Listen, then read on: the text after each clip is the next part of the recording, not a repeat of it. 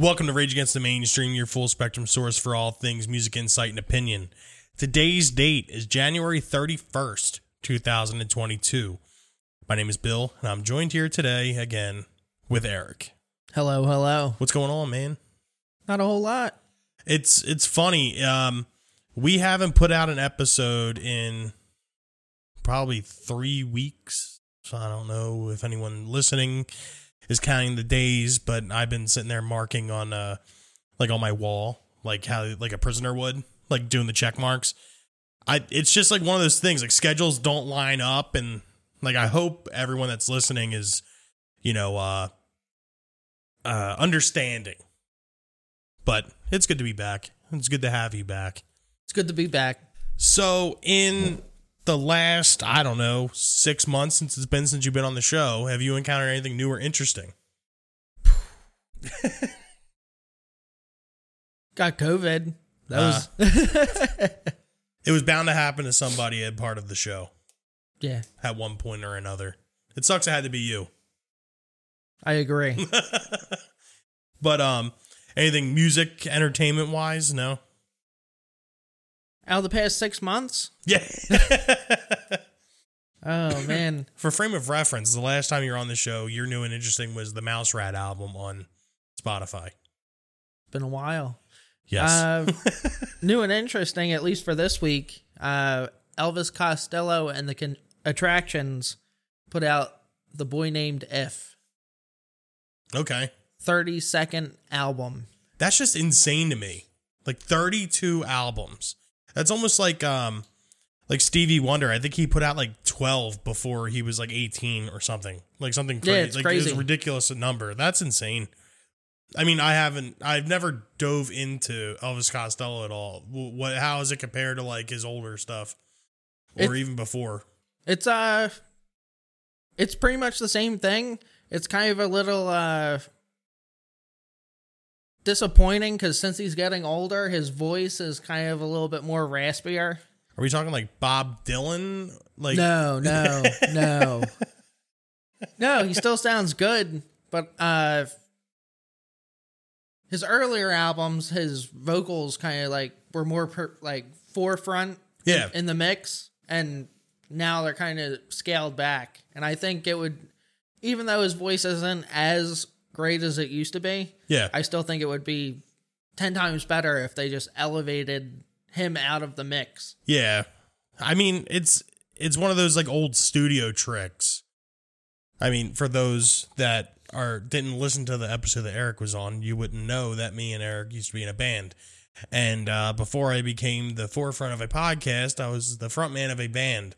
And an old studio trick that we had learned is that if you're not a good singer, we can always dial you back in the mix and hide you.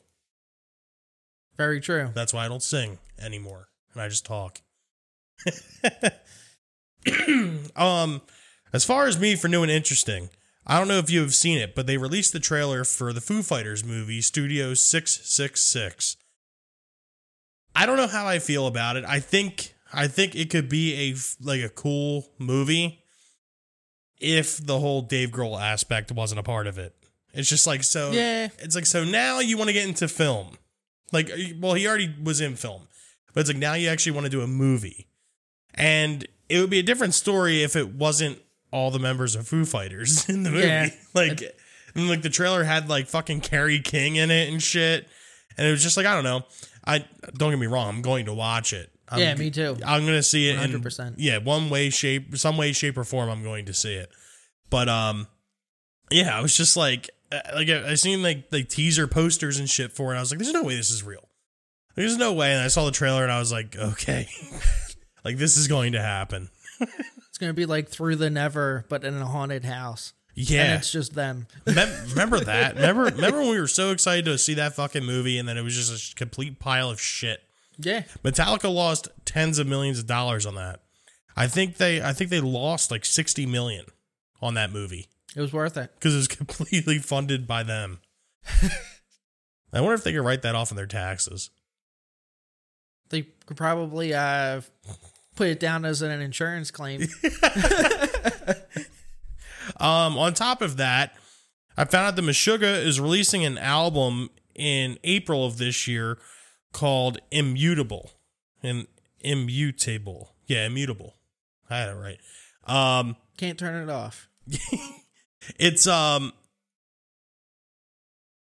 everything you have come to know and love from Meshuggah, but it has a super modern, like, djenty type feel. I know, like, a Meshuggah was like the forerunners of the whole like djent thing before it was djent, but now it's like it's fucked up. It's almost like they're like the old guys like trying to conform into this new genre, but they're actually the ones that made it. Like that rarely happens. But I don't know. I'll be excited to hear it. I love Meshuggah. I think it's like the polyrhythms and shit within that band and like the complexity of the songs. It's just it's one of those things though. You either love them or you hate them, and I just so happen to fall on the love type spectrum of Meshuggah. Isn't that interesting when a band invents like a sound and they've sticked around long enough to where they come off as like posers? Yeah. It's like, look at these old guys doing it. Yeah, exactly. Like, play Bleed again. But yeah, that's funny. I guess let's move on to music history today on January 31st. I'm going to let you start this one off, Eric. All right. Music history. Damn. Be a little prepared. At least this isn't your first time. My phone couldn't see my face. Studio lighting. All right. So 1963, Neil Young, 17 years old, plays his very first show performing at a country club in Winnipeg. I wonder what he played. I mean, and obviously he wasn't playing like Rock Me in the Free World, but yeah. I wonder what it sounded like. That's like one of those things. I wish I could see a show like that. I mean, I'm not a Neil Young fan by any stretch of the imagination, but it would be kind of cool to see a Neil Young play a first show. Yeah, like just see how horrible it probably was. Oh yeah, it was terrible. At a country club, like his uncle was probably a member. He put in a good word. Yeah, my nephew's gonna play here. He sucks, but come on. Going completely 180 about sucking, in 1970, the Jackson 5 debuted their single, I Want You Back. It hits number 1 in America. It's the first of 4 consecutive chart toppers for the group, which is fronted by an 11-year-old Michael Jackson. Great song. Oh, yeah. Everything... Actually, I don't want to say everything Michael Jackson's a part of, but... definitely up until the early 90s, anything that Michael Jackson was a part of was literally fucking gold. Yeah. Like, literally, worth its weight in platinum.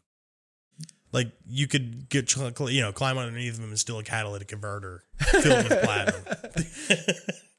Yeah, he couldn't be beat. Like, no, absolutely not. Michael Jackson, even to this day, you can't like mention pop music or the 80s or any kind of nostalgic type factor without Michael Jackson some way being infused into it. Yeah. Like, it's just impossible. King of pop. Yeah. There's the reason for it. We also got 1993 with just 45 minutes to kick off. Garth Brooks threatens to cancel his national anthem performance at the Super Bowl. When the NFL reneges on its promise to debut the video for his controversial protest anthem, We Shall Be Free. I forget the political stance he was trying to make with the song, but I do remember the video, and I forget. I really forget what the big deal was behind it. But yeah, could you imagine 45 minutes to one of the biggest sporting events of the year? Yeah. It's funny that it's in the beginning of the year, but the biggest sporting event of the year, 45 minutes of one of the most coveted things you could do at said sporting event. Nope, fuck it. Yeah. Nope. Wild. Yeah, Garth Brooks is the fucking straight boss. He's the man. Like how you have the king of pop, you have the king, well, which is Elvis, but then you have Garth Brooks. 2008. Now, when we do these like music history type things, we like usually try to like get like funny things or, you know, be able to like joke around about certain things. But when I saw this, like obviously we can make plenty of jokes about this, but I do find it to be kind of like sad in a way. 2008, Britney Spears' family helps orchestrate an intervention that lands her in the psychiatric ward of UCLA's hospital. She's taken by ambulance when she gets a police escort and draws a frenzy of media attention. The next day, her father is named her conservator as a court rules that Britney cannot care for herself. She is released a few days later and starts getting her life back together. Later in February, her saga is detailed in the Rolling Stone. She appears on the cover with the headline, Britney Spears, Inside an American Tragedy. It's kind of funny, though, that, I mean, we're talking 14 years later, she's now not under the conservatorship anymore. But I don't know if you follow her on any social media platforms, but the kind of shit that she posts now, like half naked shit on Instagram, and like I understand the whole Free Britney movement, and I understand the whole, you know, her needing a conservator and all that other shit, but like I thought it was fucked up until she became free and I started seeing her on social media. It's like maybe we were wrong with the Free the Britney thing. Well, I mean, you gotta think something like that fuck somebody up. Like, that's true too. Mentally, like, but it makes you wonder though at that point in time, like if she really was fucking like nuts, and like the social media like thing, and you know, hashtag Free Britney, and you know, all the media coverage on it, or whether or not like helped fuel this thing to be able to for her to be able to get out of this. I want to rephrase this. I'm not a advocate for her having whatever. I'm not advocating for it. I'm just saying that maybe in this particular case, they may have been right and the media may have done something completely wrong with it. I mean, like you were just saying though about, you know, fucking somebody up. I mean, that's a possibility too. But you like if you play devil's advocate with this kind of thing, it's like maybe in a way, or maybe they were right, or in like helping her from herself. But I mean, we're not there. We don't know. Yeah. But you know what I mean? It does make you think of both ways, especially after just reading this now, or, you know, reading it before and then reading it now. It's like, I don't know. Like, it makes you wonder. Yeah. I also think to the level that the government gets involved with that, like, for a free person, like, you know, it's totally understandable if, you know, you fall under, if you go to jail, that's a different thing. Yeah. But like, if you willingly consent into something like this, like, yeah, it's kind of terrifying to like not have control. Yeah, that's true. I mean, I don't know. It's just, the whole thing is just crazy to me. And, you know, who knows? We may lose a bunch of listeners on this show after this. But hey, that's a chance I'm willing to take. We're here to do everyone a service, and we have to be able to look at both sides of the story. It just can't be all fun and games all the time. No, but I mean, I am glad that she's, you know, not under anybody's control anymore. But, you know, after reading that and just thinking about the whole thing, it's just like, I don't know. Yeah. You know, it's a possibility, but maybe not. I know. I see what you're saying. I also think that Britney Spears should be allowed to ruin her life like the rest of us. That's her right, Bill. Hey, I'm all for it. Britney can do whatever she wants. But moving on here to our main topic for today, something way, way, way lighter. I want to talk about some of the greatest intros of all time. Now, for those of you that are music illiterate, first off, I don't know why you're listening to the show. Second off, an intro is a piece of music or something in the beginning of a song to bring you into the full thing. So for a reference here, almost like an appetizer. If you're sitting down for a 5-course meal, you have an appetizer, which is like your intro to the meal, to, you know, the turkey and then all that other shit. So to start this one off, I want to say, obviously I'm wearing the Van Halen shirt, and this is a topic where there's a lot of Van Halen references here, or at least there's going to be. So I'm just going to nip this one in the bud right now. Hot for Teacher. Undeniable, like one of the coolest intros ever. I mean, I can only imagine what it was like hearing that for the first time. Well, I do remember what it was like hearing that for the first time, but like getting that record and putting that on and hearing all that shit and then hearing that song, like it had to be like one of the coolest experiences ever.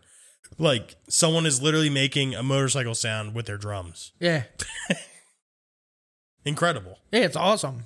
And that just went to show you that even though, you know, Eddie Van Halen was like the center, front and center of that band, it also showed you that he wasn't the only Van Halen brother with talent.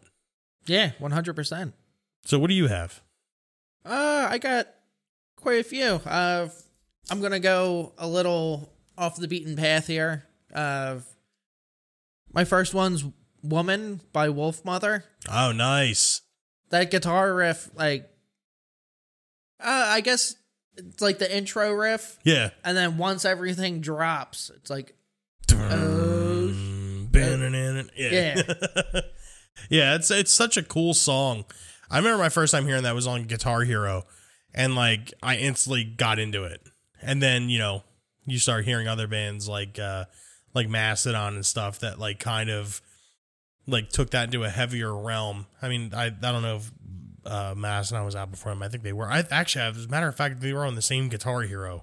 It may have been 2 or 1. Mastodon was on 2 or 3, and this one was on 1. I forget, but that song is fucking cool. I saw them play it live in the Underground Arts in Philadelphia. That's cool. That's a relatively small venue. Yeah. And they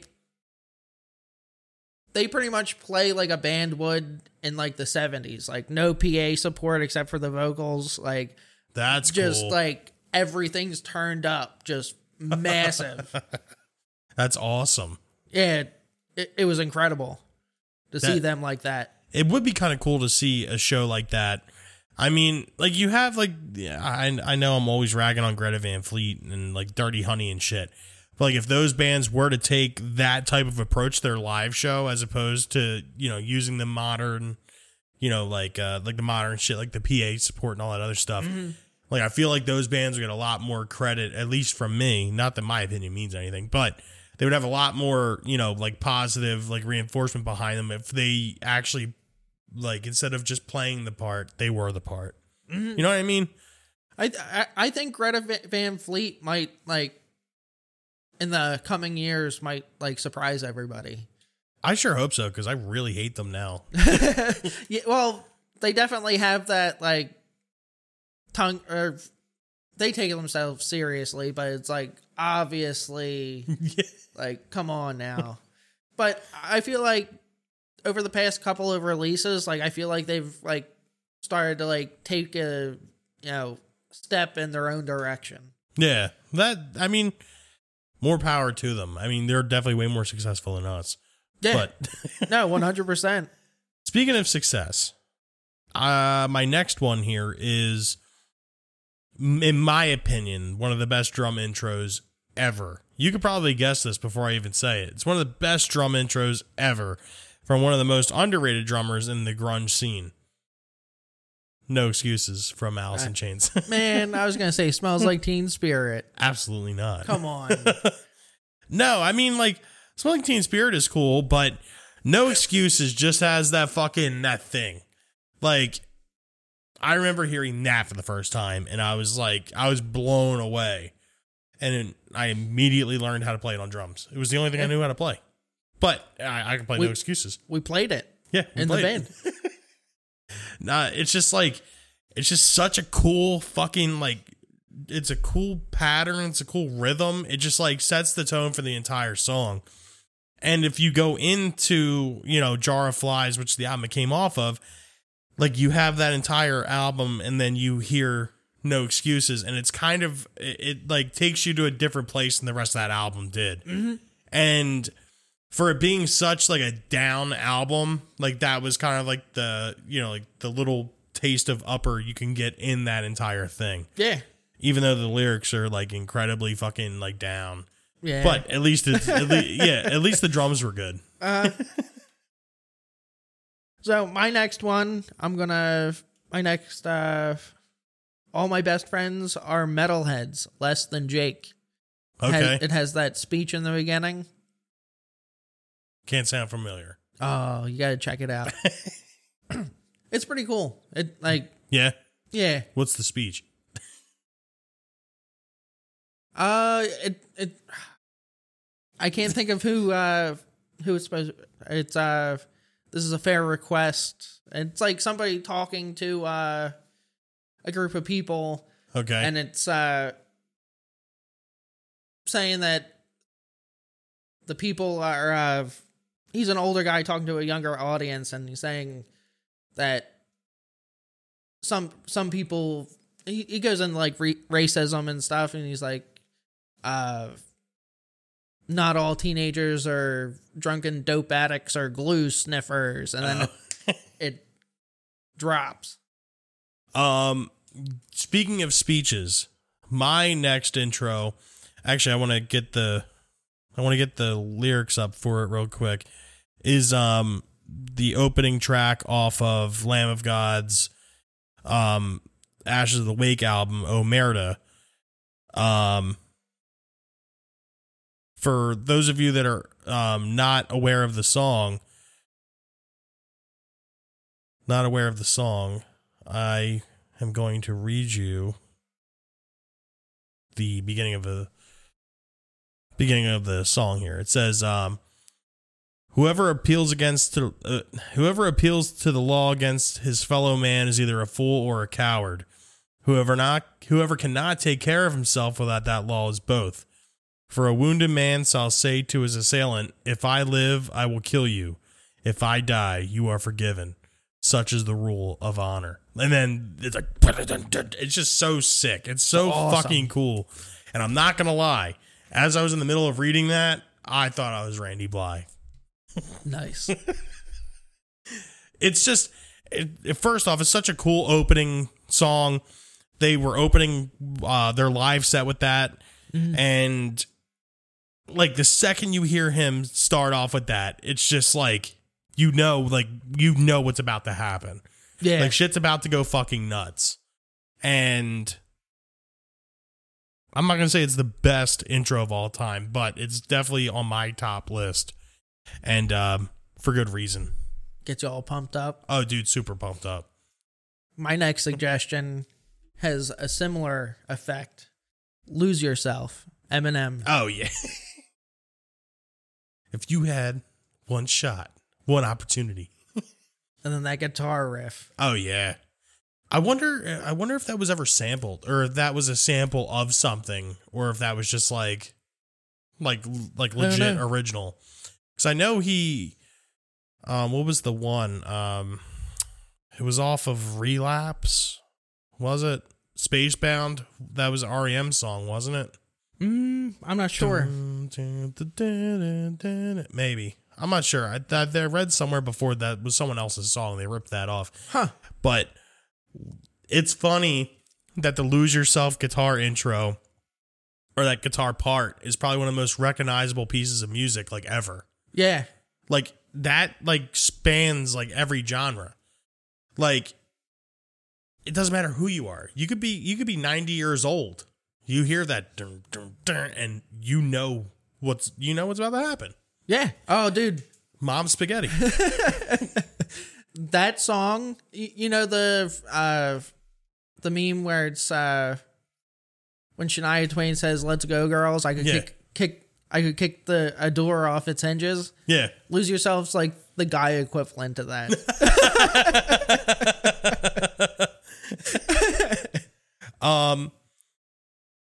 I have one more here I want to say, and this goes into another like super hype, like incredible hype.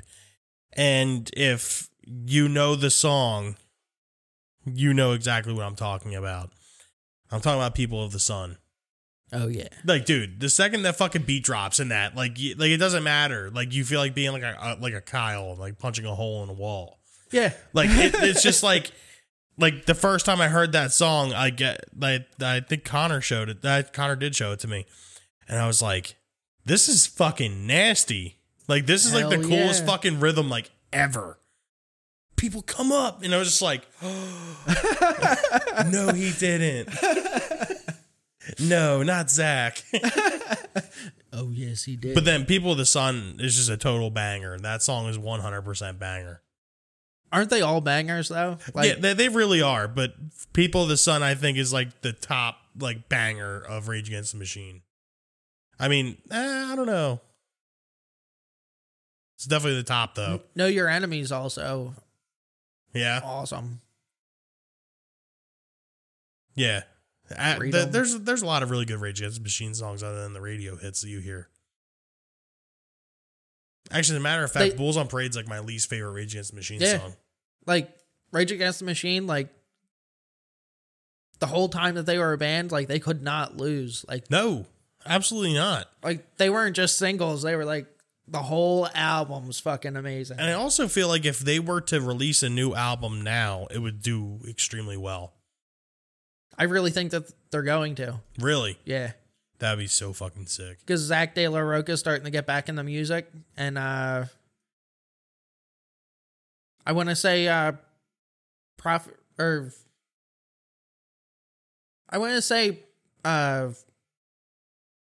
of Rage, they said that if Zach wants to come back, like, it's over. That goes away. That's cool. They're like, we're just doing it, like... That's awesome. To, like, hold... And for them to say that... Yeah. That there's already talks of it. That's fucking awesome. Yeah. I wonder if they'll charge $250 to listen to that album. Yeah, probably. Do you listen to Run the Jewels? No. I've been told I have to. There's the one song Just that Zach De La Rocha's on. Oh, really? Yeah. It's I'm gonna have to check that out after this. It's Pharrell and Zach De La Rocha. That's sick. Yeah, that'd be fucking cool. I'm gonna have to hear that. So to kind of wrap this thing up, what's one of the last ones you got here? Next one I got is Romantic Rights. Okay. Death from Above, 1979. Okay. It's got it's a really cool intro. It's you would have to listen to it, but it's like dun, dun, dun, dun, dun, dun. Okay. It's one of those like build up type ones. Yeah. It's I want to say it could be guitar or bass. I'm not actually sure what's doing it.